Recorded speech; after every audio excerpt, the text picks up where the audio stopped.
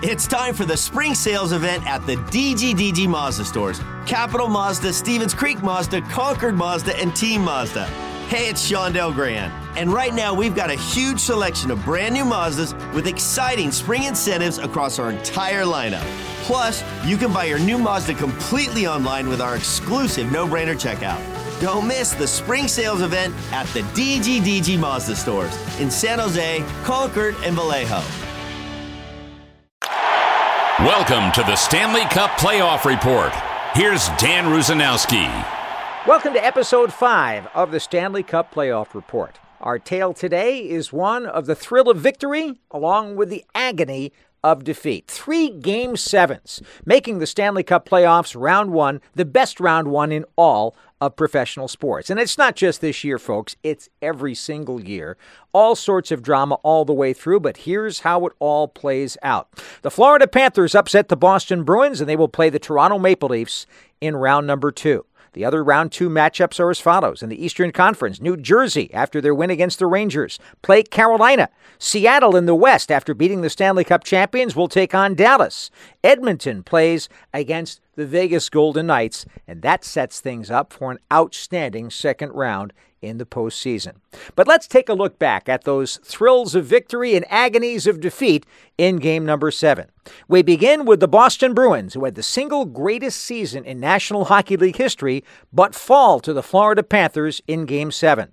It was in overtime. It was a goal by Carter Verhaeghe. Here's Doug Plagans on Florida radio. Back behind the net, Matthew Tkachuk gets there first, then he's upended back behind the goal. Loose puck behind the net, loose at the side of the net, jamming away is Tkachuk with Bennett along the near boards. Bennett finds it to the circle. Verhaeghe shot top shelf, he scores! Carter Verhaeghe top shelf, and the Panthers win it in overtime. The Panthers stun the Bruins in Boston, and the Panthers are moving on to round 2. Carter Verhaeghe, the Panthers have won it in overtime. 4-3 the final. The Panthers take game 7, and they're moving on. Meanwhile, on Bruins radio, Judd Surratt was calling the action.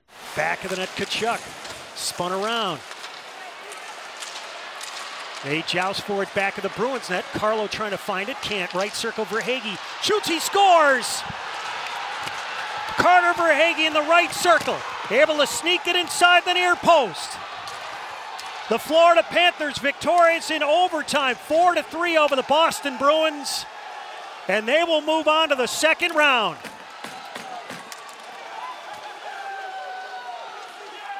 And for the Boston Bruins, after a record-breaking regular season in the National Hockey League,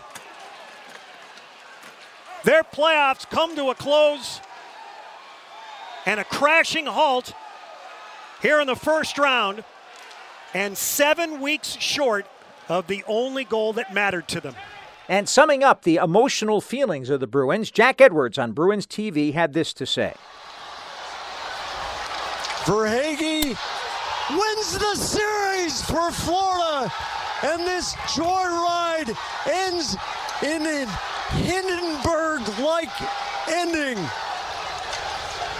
The Bruins are the second record-setting team in a row to drop the series in the first round. The long-standing rivalry of the New York Rangers and the New Jersey Devils came to a head in game number 7 at the Prudential Center in Newark. Matt Laughlin is on Devils radio calling the end of the matchup. 15 seconds remaining. Mikkola with the blast. That's off the glass. Sharangovich clears. One last chance perhaps for the Rangers. Mikkola drives it in. That will do it. It's on to Raleigh for the Devils as Akira Schmid has shut out the New York Rangers 4-0. While there's a lot of animosity between the Devils and the Rangers over so many years of playoff matchups and a couple of Game 7s, there's also a lot of respect between the two organizations. Listen to Kenny Albert and Dave Maloney call the end on Rangers radio. Rangers had won their last 3 Game 7s on the road, but not tonight. Down to the final 10 seconds. Devils fans on their feet. Snyder with the puck at center for Mikkola. 5 seconds. Shoots in to the left of Schmid, who has his second shutout in the last 3 games. Devils win the game 4-0. The series 4-3. Well, that's just congratulations to the New Jersey Devils. Again, it takes them one step beyond what anyone, I think, thought in their wild imagination was going to happen coming into this season. But it hasn't been a fluke, folks. This is a good hockey team. They're well coached. They play fast, they offend fast, and they defend faster. And that's the thing that impressed me in this series. When you see them 7 times over the course of 2 weeks or whatever it is, 15 days, I think you can't help but be impressed at just how quick. And that empty net goal to me will be the capping signature thing of this series. Our third Game 7 was in Denver, Colorado. And how about the Stanley Cup champion Colorado Avalanche falling to the expansion Seattle Kraken in their very first playoff series? Here's how the agony of defeat sounded with Connor McGahey calling the action for Colorado. Rantanen digs in, wins it anyhow. Cale Makar at the deep slot. Over for Evan Rodriguez. Shot whistles wide. McKinnon has the rebound. To the corner. JT Compher, 34 seconds to go. Rantanen trying to pick it loose. Now 30 seconds. Everybody almost in the corner. Avalanche pry it free to the point. Cale Makar has it. For Nathan McKinnon. Steps aside one. McKinnon on his forehand. Back against the wall. McKinnon stick handling. Saucers it for Cale Makar out of his reach. Tapped by Bjorkstrand. Knocked aside. 13 seconds to go. Rodriguez has to turn up ice. Rodriguez across the blue line. Shuttles it for Arturi Lehkonen. Down to the corner. 5 seconds left. Near side McKinnon. Can't get the puck toward the net from McKinnon. Shot is deflected wide, and that is it. The Seattle Kraken have won Game 7 and have won their first playoff series, a series where all the breaks went the way of Seattle, and the Avalanche will not be able to defend their cup title. Final score in Game 7, it's the Kraken 2 and the Avalanche 1. We continue now with the Stanley Cup Playoff Report on the San Jose Sharks Audio Network. We go to Dallas, where the San Jose Sharks' divisional rivals, the Seattle Kraken, move on to their very second playoff series. Just a couple of days ago, there was lots of celebration in Denver. 10 seconds left here in Game 7. This is Rodriguez in to the far side. Lehkonen in behind the net. 6 seconds to go. All the way back to the near side. McKinnon hit off the puck. Thrown out in front. There's the horn. A team that defied the haters. They rolled their eyes at the naysayers, and now they have defeated the defending Stanley Cup champions in 7 games. The next wave is crashing into the next round. The Seattle Kraken are heading to the Western Conference semis. On a beautifully sunny day outside in Denver, with temperatures rising throughout the day, the intensity rose throughout the night, and the Kraken plowed their way through the Avalanche inside a Ball Arena and make history in the process.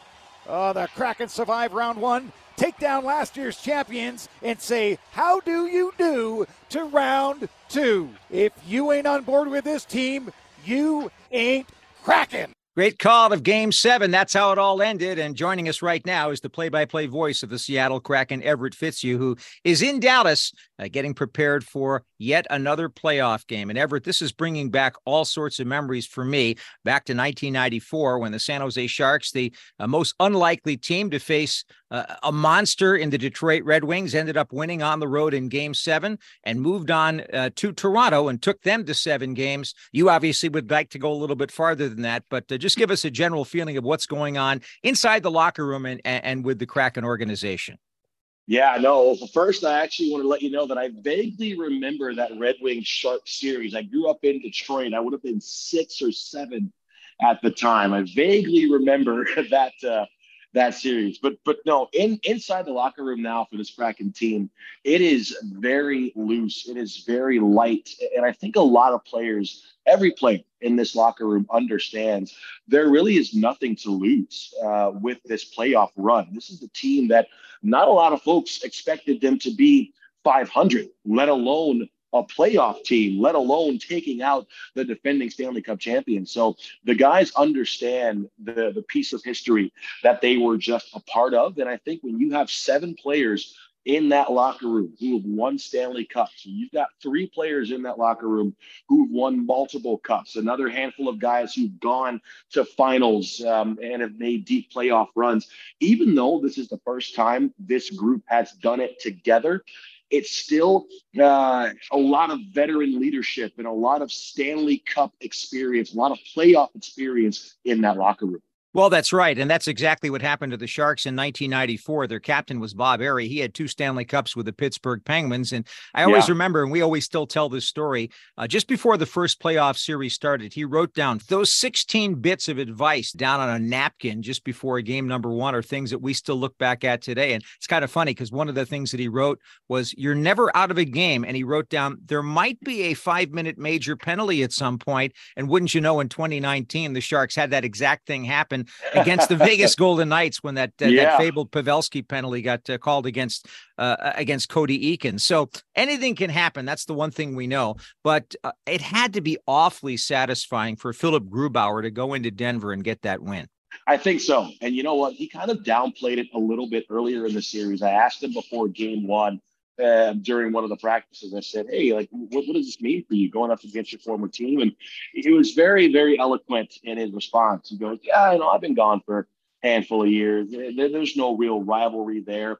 I was talking to Mark Rycroft, the color analyst from the television side in Denver, and he goes, I remember when Grubauer got that contract and everybody in the locker room was high-fiving him. They were congratulating him on getting paid, getting his big deal. So, there's no hatred there. There was no animosity there. But as the series went on, you could tell that Philip Grubauer was getting a little more happy that I'm doing this against my former team. And I think you don't realize how important, and I think how crucial it was for him. You're inside of a building that you spent 3 years in.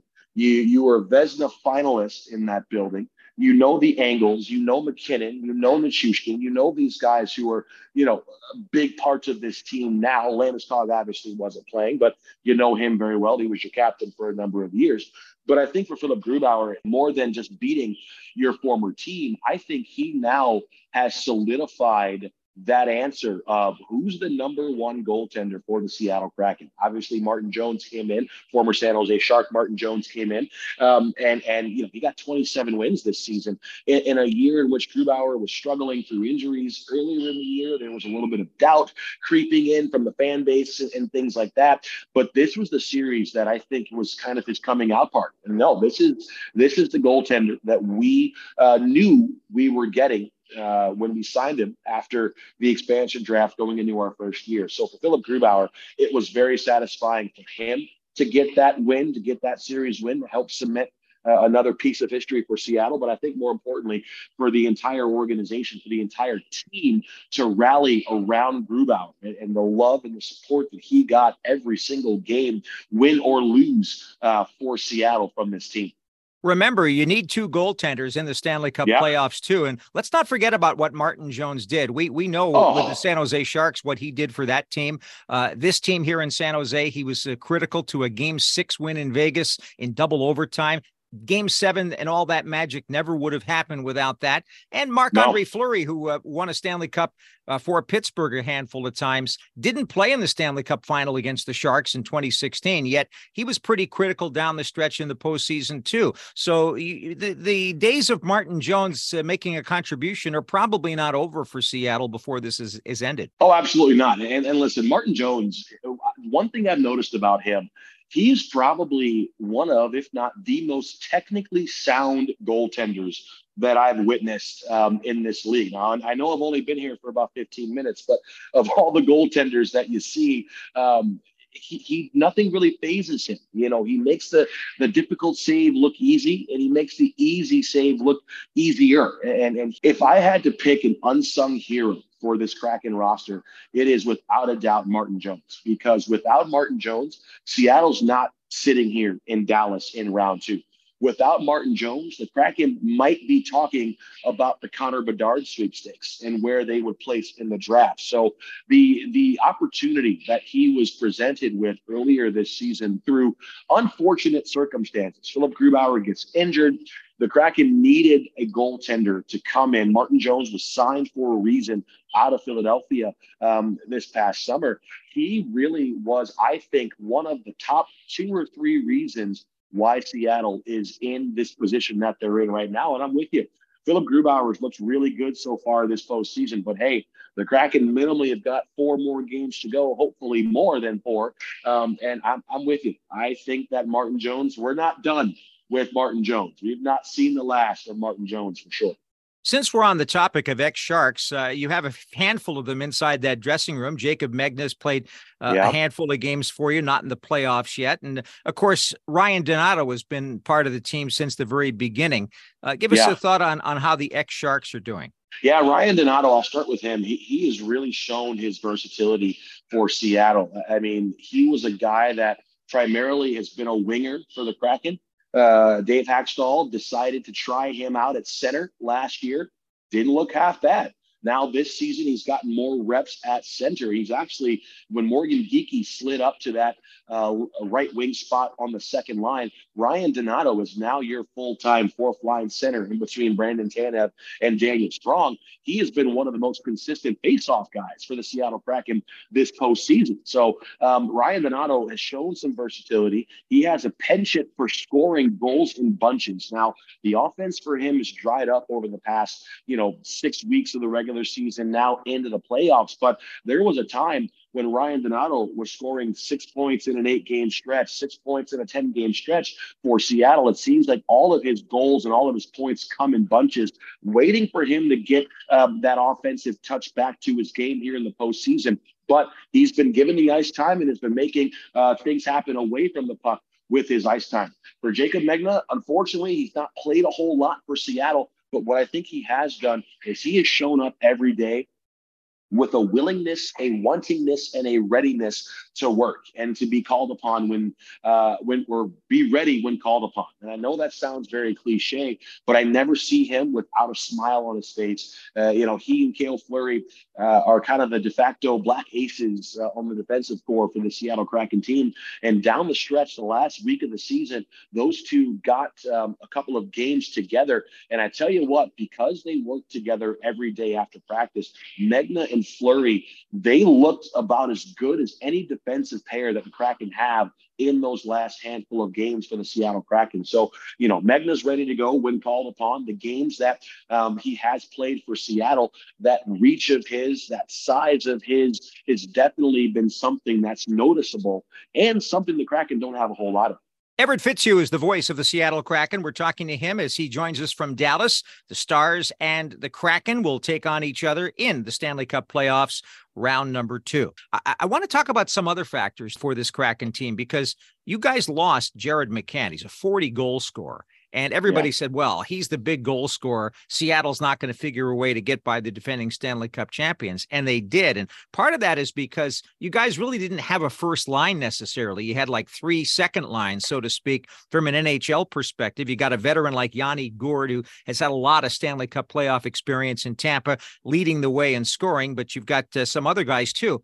I want to talk about Oliver Bjorkstrand because he's somebody that doesn't have a ton of Stanley Cup playoff experience, but you go back and you see what he did in the Calder Cup playoffs, and that gives you an idea that he's comfortable with this situation and can deal with some of the adversity. Again, adversity is something that you guys have had to deal with all season long. Weave those two things together for me. The idea that you have the ability to withstand the loss of a 40-goal scorer because of the style of hockey you play, and also guys like Bjorkstrand who can rise to the occasion because they're prepared for this challenge. I'll start with Bjorkstrand because we just were talking about him yesterday. He is a player. He scored in his first game with Seattle, the season opener down in Anaheim. And we were saying, all right, here we go. 40 goals off the stick of 22. We're looking forward to it. He really, burst onto the scene for Seattle. He ran into a bit of a rough patch, though. The offense wasn't there. I think if there was an award for most post hit in the NHL, Bjorkstrand would probably be the clubhouse leader there. And even in game 7, he should have had about 5 goals in that game. He hit the post, hit the crossbar, and then he swept a puck right through the crease that missed by about 6 inches in past Georgiev. So Bjorkstrand is a player that doesn't need a whole lot of room to shoot, doesn't need a whole lot of space to shoot. It's a very quick snapshot that you don't realize is as lethal as it is. And for him, it's really been about perseverance. You're right. He goes to Columbus. He does well for the big club in Columbus. He wins the Calder Cup in Cleveland. And he's had success wherever he's gone. And now I think he's being able to be featured in a prominent role. But now that third line for Seattle, Tolvanen, Gord, and Bjorkstrand, that has been the catalyst line for Seattle for probably the last 8 to 10 weeks.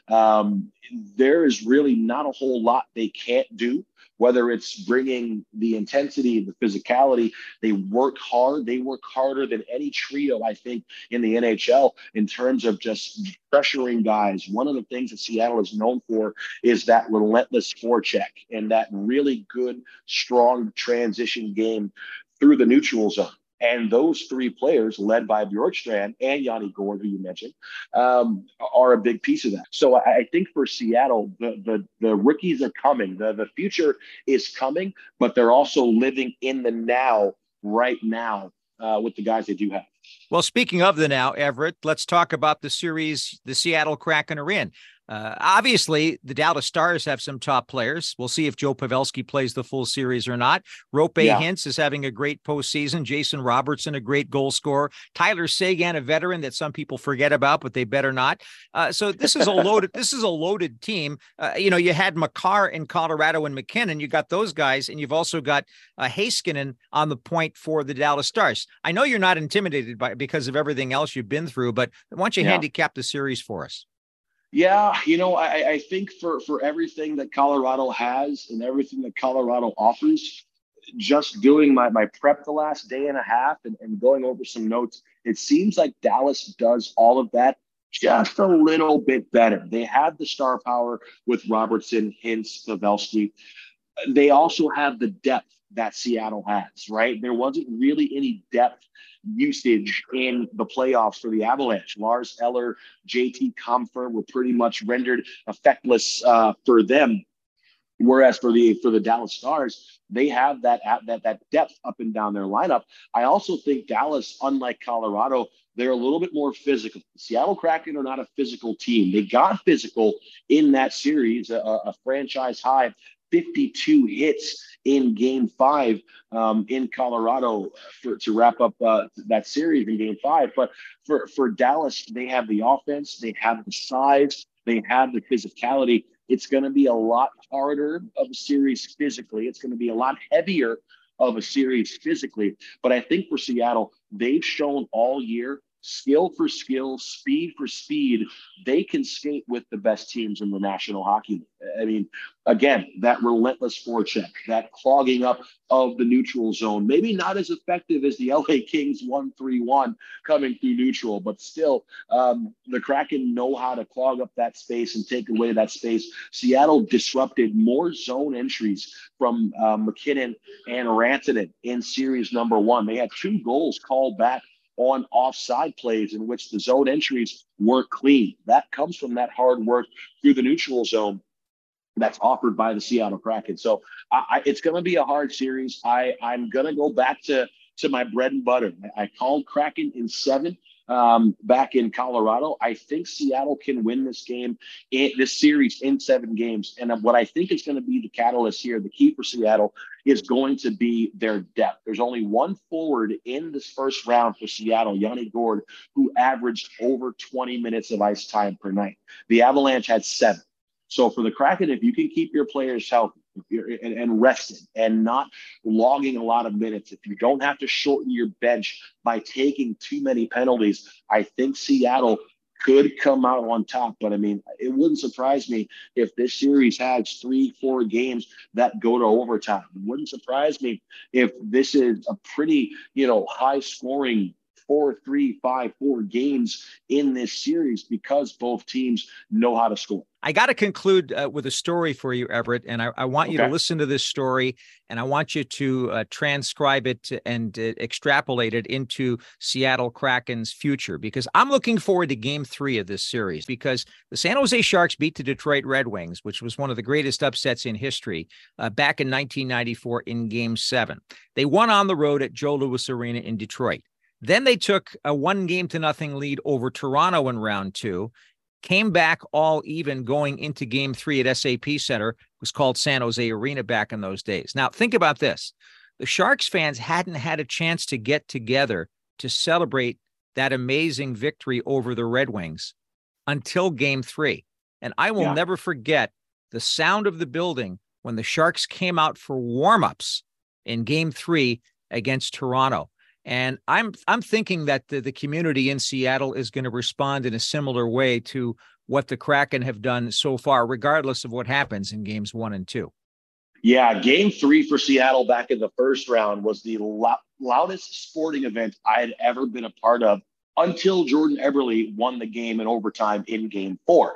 I feel like this community, Seattle, the PNW as a whole, have been front and center with their support and their love for this team since day one. We were NHL Seattle. We weren't even the Kraken.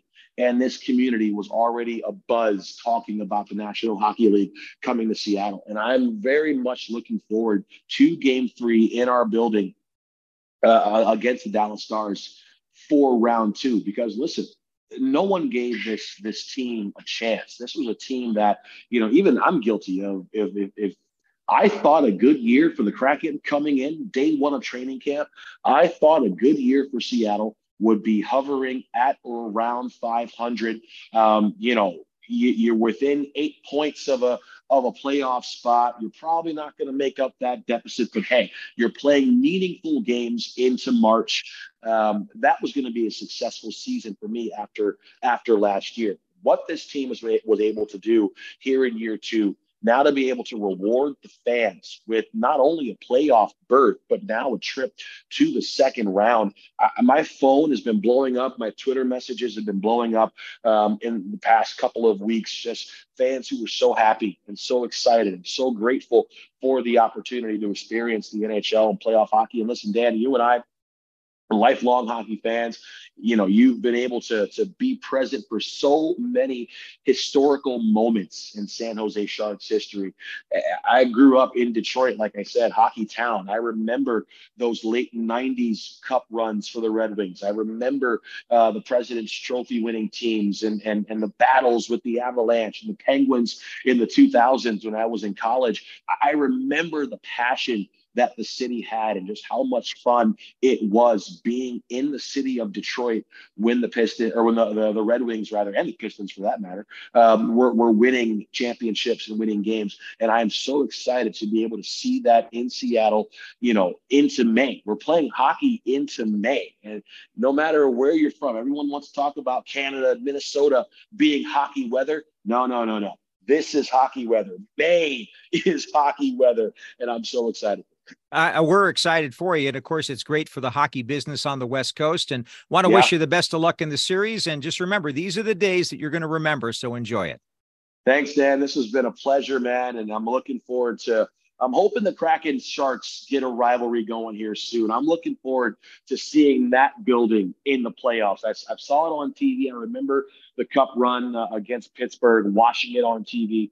As a kid, as a fan growing up, I've always loved the Shark Head intro the Sharks have, and I would love to see that in playoffs. So I'm hoping that this rebuild for you guys doesn't take too long. And also, real quick, I want to say, growing up as a hockey fan, I got into hockey because I saw the Edmonton Oilers play a game, and at the time they had 3 black players on their team, one of them being your GM, Mike Greer, who as a kid him, Anson Carter, and George the Rock were my three favorite hockey players growing up. So when I saw Mike Greer last year get that the GM job for the San Jose Sharks, we were having a draft party in Seattle, and I remember when he walked up to the podium and made his first selection as the first Black GM in NHL history, I shed a little bit of a tear because it meant so much to me to see that my favorite player as a kid growing up now